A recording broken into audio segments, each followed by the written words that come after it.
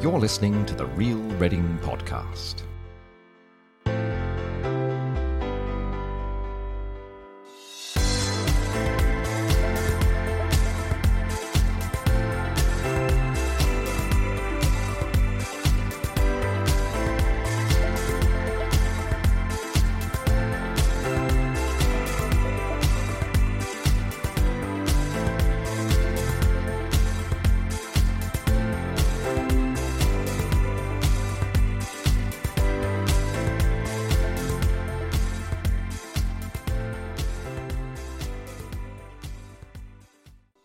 Hello and welcome to the 135th Real Reading Podcast with me, Tom Canning.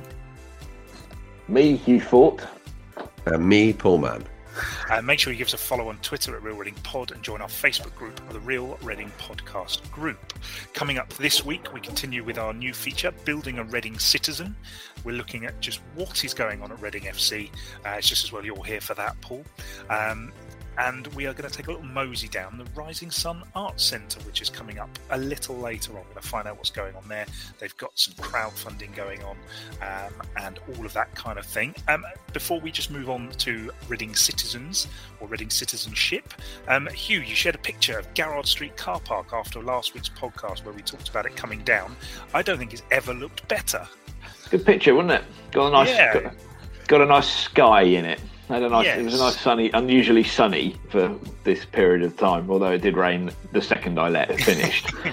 But yeah, work has begun. I think the only previous time it's looked that good is when it was hidden behind the actual Station Hill development of the time, which wasn't much to look at either, but it did. At least you couldn't see Garrard Street car park, but it had a nice blue mesh around it. Paul, what did you make of it?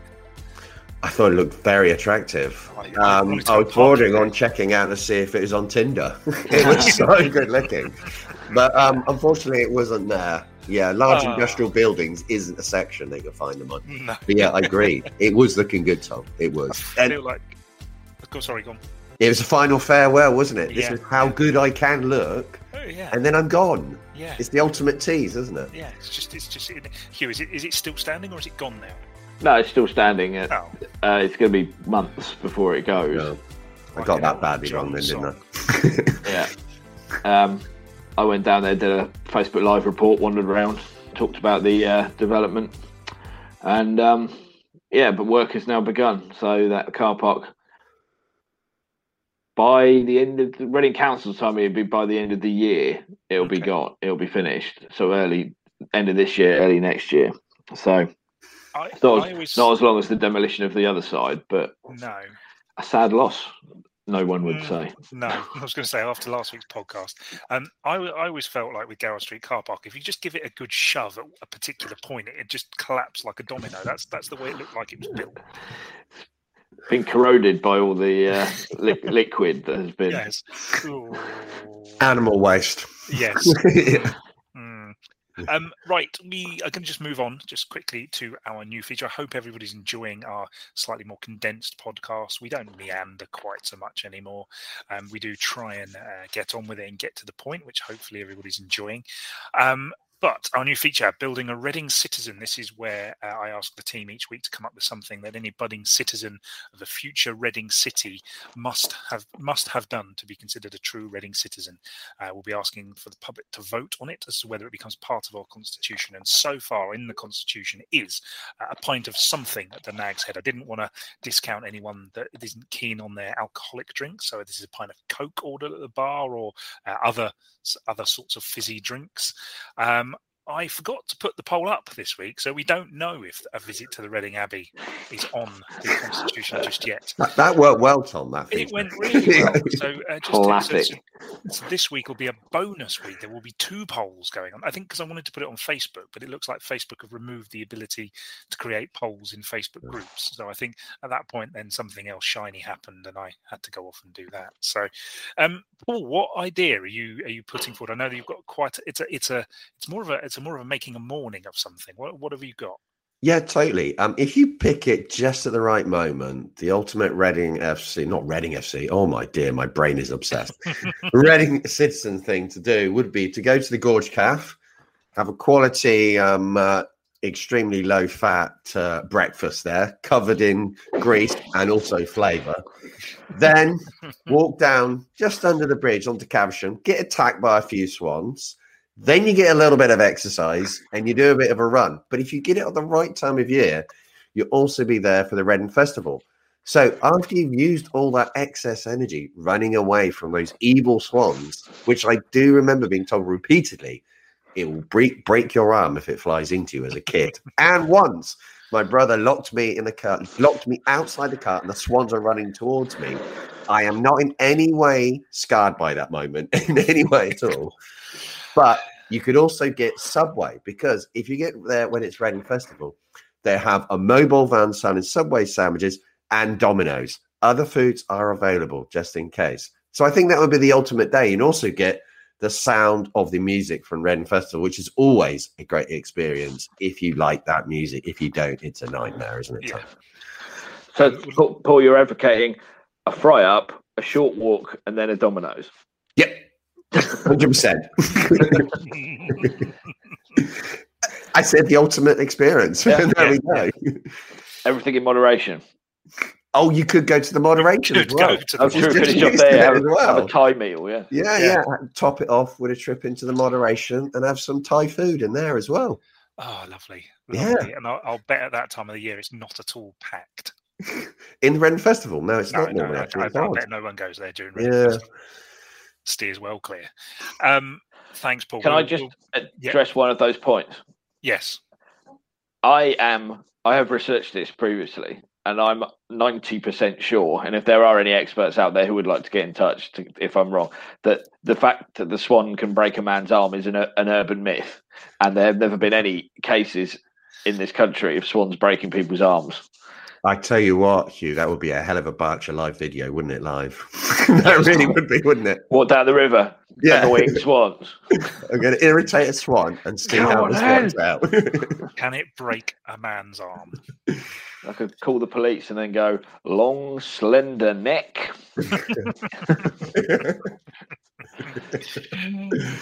Well, if you would like to get in touch with us, if you would like to find out how you can vote in the poll, here's Jeremy with how you can. Get in touch with the team. Email hello@realreadingpodcast.co.uk. Find us on Twitter and Instagram @RealReadingPod, and join our Facebook group by searching Real Reading Podcast. Thanks, Jeremy. It's just as well we've got Paul Mann here today. Paul of Elm Park Royals, one of the finest fan sites in the country, I would say. One of the finest fan outputs for a football club in the country, certainly. Paul, would you agree with that statement? I can't agree with that because it'd be incredibly big-headed for me to agree with that. But it's very kind of you to say that, Tom. Well, there obviously are other fan media out there. Paul, but your particular topic, Paul, is Reading Football Club, and I want to caveat anything I'm about to say with the fact that last season, obviously, Reading did very, very well on the pitch. And I know at the start of the season when we spoke to you, you were unsure about how it was all going to go, and then suddenly it all went very well, and everybody was very happy. So suddenly, Paul, you've lost 2 games in a row, and everything's dreadful. Well, I would say, yes, we have lost 2 games on the trot. That is technically correct. But last night in the League Cup, we played one of the youngest teams ever. Probably you'd have to get some Reading FC historian to look up. I think there was at least 7 or 8 debutants last night. So it was unlikely we were going to beat a Swansea team that were quite established, a lot of experience, new manager. So I kind of discount that one. And yes, we did lose on Saturday, but we didn't play badly. And we had chances and we scored some goals. Yeah, we let some in. But it wasn't one of those games that you kind of would walk away and think, oh, that was dreadful. We've got no chance. You have still some optimism still. So it's not necessarily on the pitch, although there are obviously issues. There's quite a thin squad at the moment. It's gone from being a massive squad to quite a thin squad.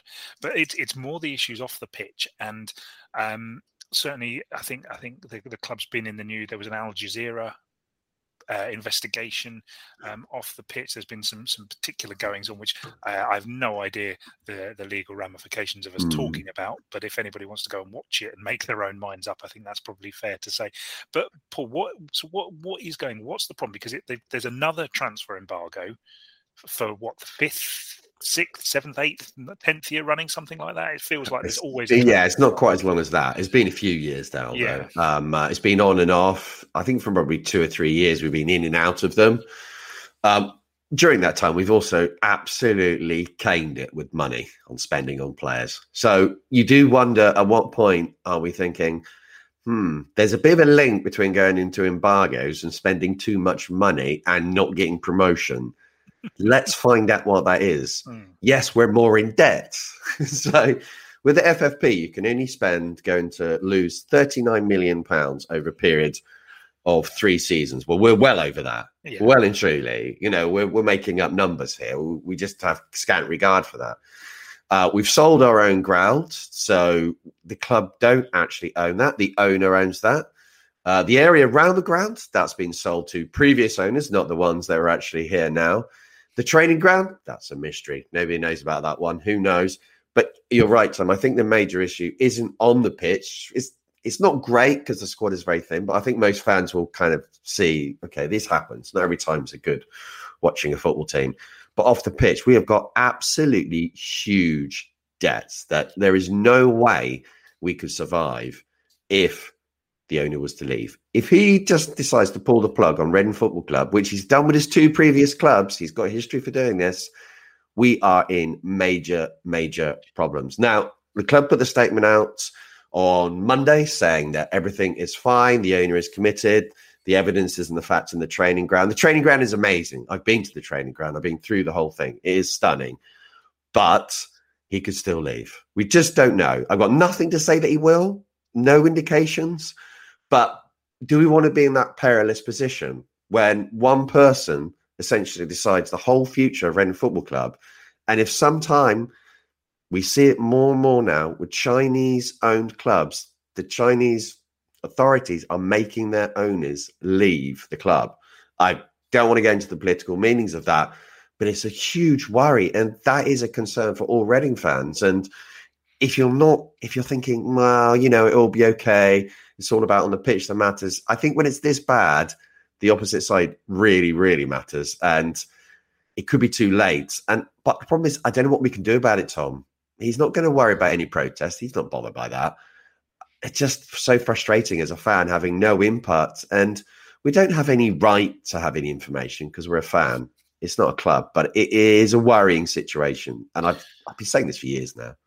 And obviously you've been, I've seen a couple of times you yourself have been getting it in the neck a little bit on social media because you haven't got the answers, and our colleague Hugh and my colleague John Lowe hasn't gotten the answers out of the club. I do wonder how you're supposed to get those answers. Although unless you can tell me differently, you can't ring up Mr. Dye and ask his opinion on everything. You just can't do that. He's ex-directory, I believe. I think he is. Yeah. I mean, I've tried everywhere on WhatsApp and everything, as you do. Yeah. I could do all these different formats, but I don't know. I think on the people thinking that I have contacts there, they have a kind of, which I understand, they have a bit of a misunderstanding of how it works when you get involved with a club of any type. What you're essentially dealing with is the communications team. And that's probably 2 or 3 people. They have no influence on any decision of boardroom level at the club at all. They just relay information. So to think that I would have any way of making kind of a statement or pushing them into a corner when you've just mentioned yourself, journalists like Jonathan Lowe can't. And he hasn't been on any national TV station as well, or radio. So it's not even just that he doesn't want to lower himself, which is ridiculous, to the local press. He just doesn't have any interest in speaking to anyone. This is the thing, isn't it? He's not even on the major outlets of your Sky Sports News or Talk Sport. He's not on any of those either. So you do wonder. Hugh, you look like you're about to ask a. Well, the thing is, back in the day, Sir John Madejski would speak to the local media because he's a local person, and he would raise his concerns about football clubs are run, and he would answer questions and engage with the supporters. He was a local person who took control of his local football club to help make that football club what it is today.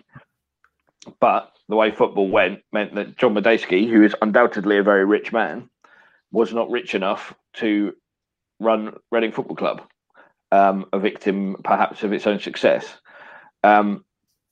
So he then had to sell the club to much richer people who perhaps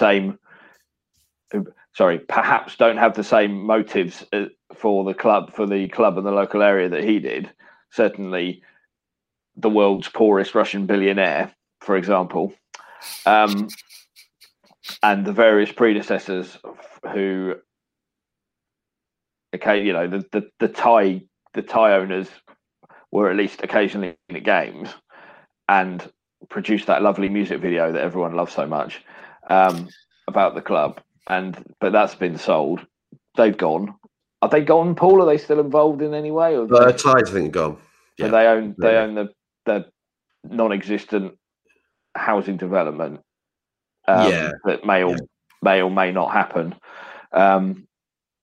So there's that, and now we've got the very, very rich Chinese in charge, who perhaps, if maybe call me a bit cynical, perhaps don't have a passionate love for the football club that John Madejski may have had, and perhaps see the club as something else for them. And yes, as you say, Paul, as a kind of not a lapsed supporter, but someone who doesn't go to games or anything like that now, the concern is complete and total financial meltdown, disaster, the owner walking away, leaving unpayable debts. I mean, I think they hope Reading will eventually get to the Premier League and all the money that offers, and that will pay off money owed and stuff like that, and generate income and interest and all that sort of stuff. But how are you going to do that when you can't buy any players and you have to release all the better players because they get paid too much every year? Unless you unearth another Elise from the academy, which you may do. I'm sure the academy's got a lot of very good players in. But it's a concern. You've seen clubs who've had these owners who've walked away. Bolton, was it? Very nearly went out of business, didn't they? Bury, I think Bury did go out of business. I don't think they had massively rich foreign owners, but they folded. And that will always be in the back of your mind. But at the same time, the way football is now, there isn't, unless you've got a Roman Abramovich style English bloke from the town, which I don't think there is in Reading, a billionaire version of Sir John, who takes over the club and runs it through love. This is what happens in football now. And so it's a very concerning aspect of the game that leaves clubs like Reading, who haven't got the international global appeal of the really big clubs, entirely dependent on one person and their money. And as soon as that person loses interest or decides they need to build a rocket and go to space instead or something like that, then that club is pretty much completely and utterly knackered. And that must be in the back of the minds of all the fans all the time. Certainly it's something I think about regularly. What happens if he leave? What happens if they leave? It's a massive question that hangs over the club. Paul, just to finish off, are you worried?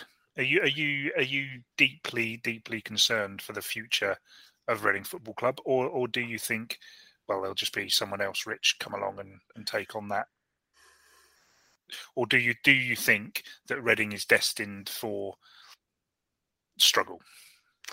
It's a real mixture, Tom, because after seeing the training ground, you do think to build something like this, you've got to be committed. There's no doubt on that. And the fact that he's seen the club through the COVID times and there was virtually no income at all coming into the club at that point. So you think those are huge ticks there in the positive area. But the debt we've got is crazy. And unless he's going to have a longer term plan with transfers, what comes back, that's where you get your income from if you're a size club like Reading, because you have to have players coming through the academy or very good signings that you buy at a bargain price and then sell for like 10 times what you paid for them. That's the dream scenario. And we have done it before plenty of times. But I'm not seeing that structure. And I don't think we've got the money now to create that structure for transfers. The academy's all there. I think I am worried on the basis of what I was saying earlier. If he just decides or events take over in his life when he says, no, I've done this long enough now. I've put enough money into this club. I'm going to walk away now. We sorted Anton Zingarovic. It wouldn't be the first time this has happened. It is a concern. Yeah, I think overall, I think I'm worried about it, basically. Yeah. Thanks, Paul. If anybody has any questions, if you'd like to ask us any questions, please do get in touch. Jeremy will be along in a little while to let us know. But before all of that, we are going to speak to Zach from the Rising Sun Arts Centre about their crowdfunding.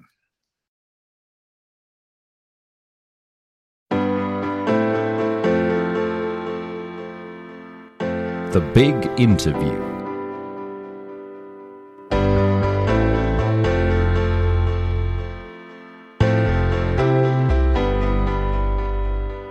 Hi everybody, I am here with Zach Yeo, who is joining me on a Zoom call this morning. Hello Zach, how are you? Hi Tom, I'm very well, thanks. And you? Yeah, not so bad, not so bad. Obviously, we want to talk about the Rising Sun Arts Centre. Now, I said on the podcast it was in Newtown area. Am I right in that? I suddenly had a funny feeling that maybe I was wrong.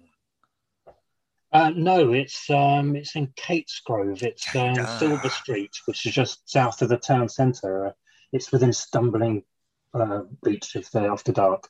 Oh, fantastic! And another excellent and possibly soon to be much missed venue, I suspect, if things go the way they seem to be going. Indeed. So the Rising Sun is launching a crowdfunder. You're launching a crowdfunder to raise some funds to get the venue up to scratch post-COVID. Can you tell me a little bit about what's going on? Yes, the main priority is to have some form of ventilation in there, which we recognise we've always needed. It's just quite a big undertaking. Anyone who's endured the oven-like conditions of a hot, sweaty Club Velocity or Tribute Night in the middle of August will vouch for the need for air. It's I've been in there. I'm a sound engineer, so I'm in there most of the time, and quite often we have people just go out and stand in the car park because they can't stand the heat, literally. And the pandemic has really just made it even more of a priority to have fresh air circulating around that space to make it healthier and safer for all our customers and our volunteers and everyone who is in that space. Because it's a built-up residential area, we can't have the doors and windows open because of sound issues. Obviously, having 50 people standing in the car park because they can't stand the heat is also going to have implications for the neighbourhood. Of course, it's not just people making heat, is it? It's equipment, there's lights, there's all sorts of other things in there as well. It's not just a person count that's a problem. Yes, and it's also, I mean, the heat is an issue, but the circulation of fresh air is now even more of an issue.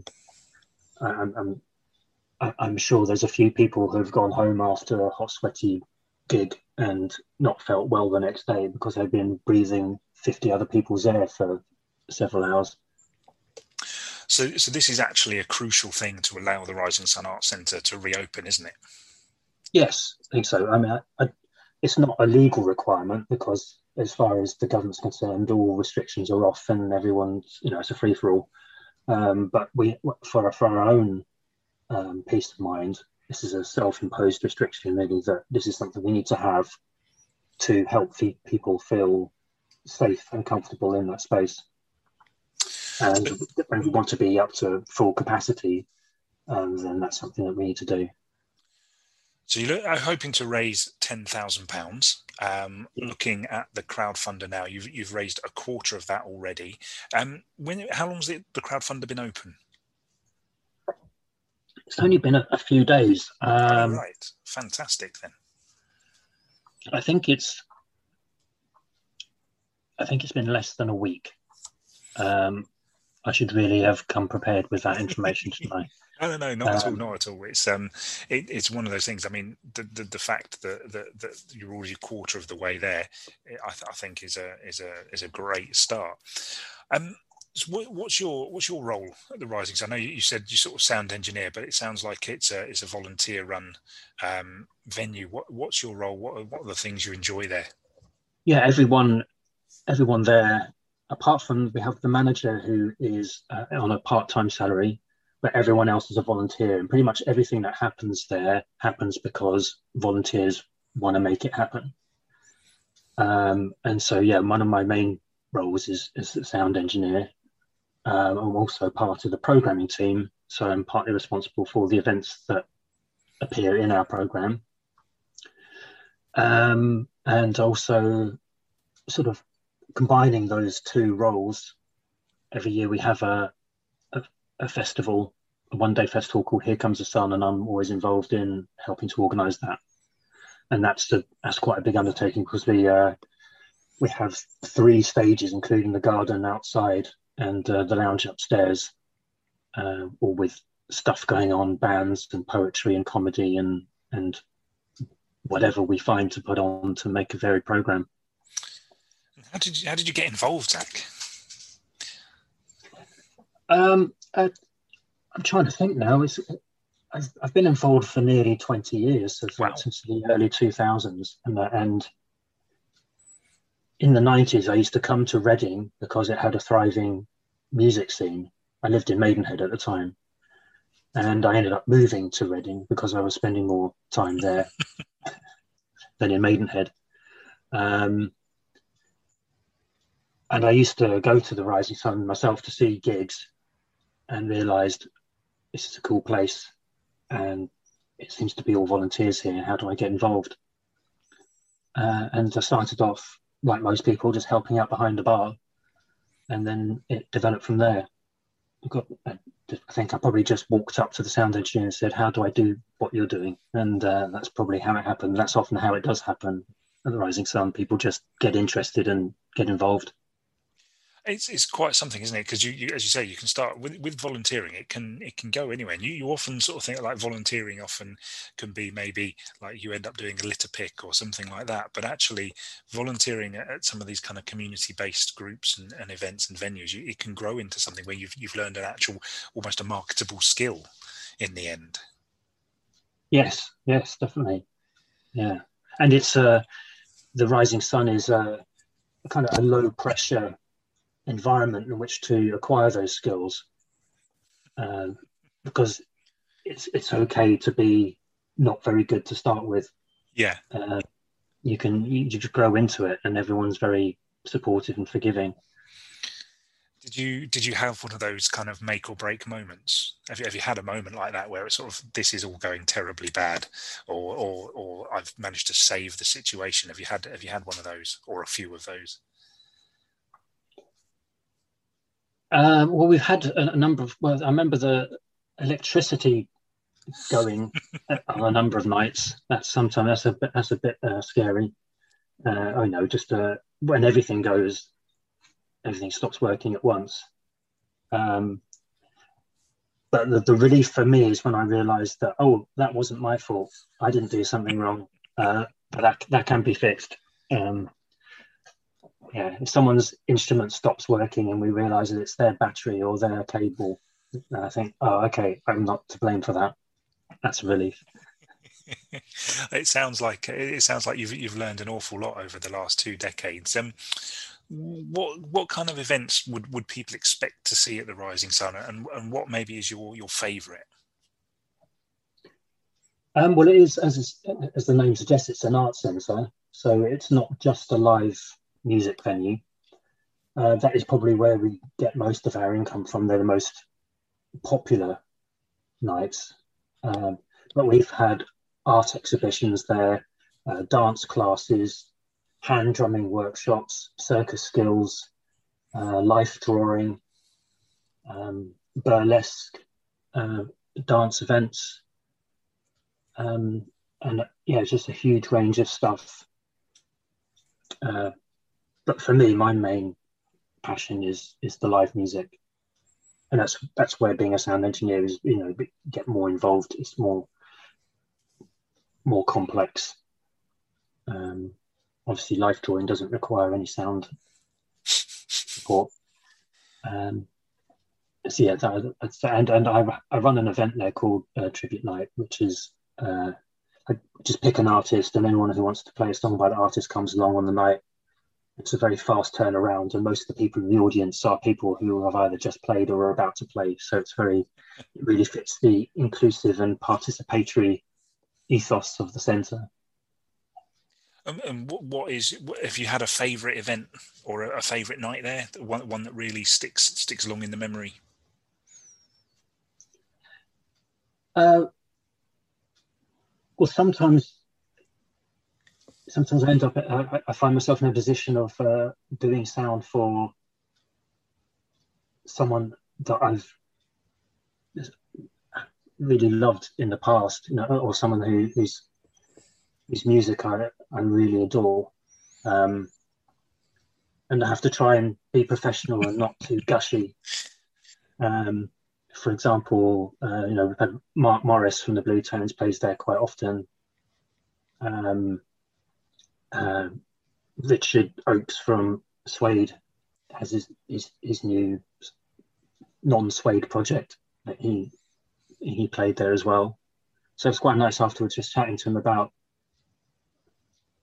his stuff, about his music and Suede, and yeah, trying not to be too gushy about it. But those sort of things stick in my mind. But also just having, like, we have lots of up and coming young bands who just love having this opportunity to play, and they just want to play as much as possible. And it's great to see them develop, and they start off looking quite timid, and then after a few times of seeing them, you see, oh, they're starting to develop quite a swagger now. They're developing their confidence, and then they go off to start playing bigger venues and play at Reading Festival. People like the Keep Cats and Area 52, I think they were called. Now they're called Valeras. Yeah, bands like that, for whom a place like the Rising Sun Arts Centre is an invaluable opportunity and a place to develop their craft and their relationship with their audience. And you can see it happening. You know, you see them developing. That's a great thing to witness. And just to finish off, Zach, I can see you've got an instrument in the background there behind you. Is it? Do you play yourself? Oh yeah, that wasn't placed there as a deliberate. You know, like some people have strategically placed books on their bookshelves, and I've got a strategically placed bass. But yeah, I am in a band, and they're a soul Motown covers band called the Mark II, and we played our first post-lockdown gig a couple of weekends ago, which was quite thrilling. It's always good to get back out there. Zach, as I say, just to finish off, obviously the crowdfunder is ongoing at the moment. Where can people find out about the crowdfunder? There are links off the Rising Sun Arts Centre's own website, which is Rising Sun Arts Centre, or one word.org. And yeah, there's little news articles on there with the links. I've gone to it now, and I can see right there, straight on the front page, written by Damien, we've launched a new crowdfunder campaign. So that's probably the easiest way to go. And it'll be all over Twitter as well. Yeah. And yeah, it's got off to an amazing start. I think that's, I mean, we know that the Rising Sun Arts Centre is a much valued and loved place and community hub in Reading. But when you do something like this, when you sort of, it's always a bit awkward saying, please, can you help us out? But then within a few days of just scrolling down here, and the first donation is the 8th of August. So that's less than a week ago. And we're already a quarter of the way there, which just, when you see that love pouring in that way, it just makes it, it just brings it home how much people want this place to reopen and carry on doing the things it was doing before. Zach Yeo, thank you very much for joining us today. It's much appreciated. Thank you.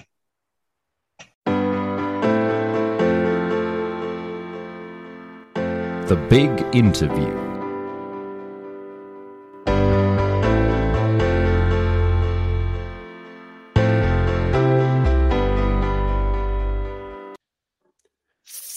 Thanks to Zach there from the Rising Sun Arts Centre.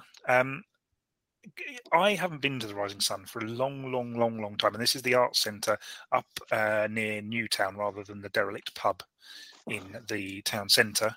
Just for anybody who ended up at the wrong place, I don't know. I'm sure that's happened. Guys, have you got experience of the Rising Sun Arts Centre? No, Paul. No, shaking his head. No. Hugh, I'm sure we went there. I feel like I went with you, but it was a long time ago. I can't recall ever going there, to be honest. I couldn't tell you what it looks like inside. Fair enough. Well, I mean, this feels like a good point to move on then. In that case, given that I think just if people are thinking about getting things back to normal, then getting a little bit out of home and supporting local arts and getting out and about and all of that kind of thing, then Reading has got some absolutely smashing places to go. So let's get out and support them and make sure that next time I ask the question about the Rising Sun Arts Centre, we've got an absolute answer, which would be I have definitely been.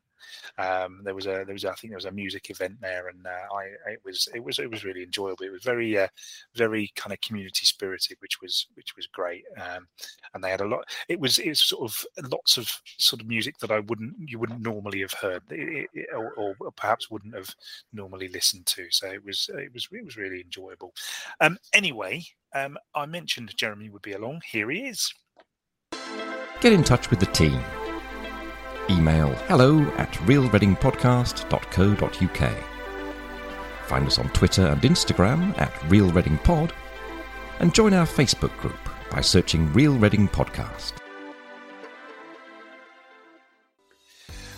Thanks, Jeremy. We had some good response as well last week to our interview with Anne from Two Rivers Press. That was really great. So I'm hopeful that we'll be speaking to Anne again soon, or in the future. Hugh, I know you're a big fan of Two Rivers Press, and they do some absolutely wonderful books as well. In the meantime, that's quite enough for this week. We'll be back next week with plenty more. If you know someone we need to speak to, then please do let us know, and do get in touch with us on Facebook and Twitter. If you also have a moment, we'd love a rating and a review on your favourite podcast app. But we'll be back next week for more Reading podcast goodness. Bye. Bye.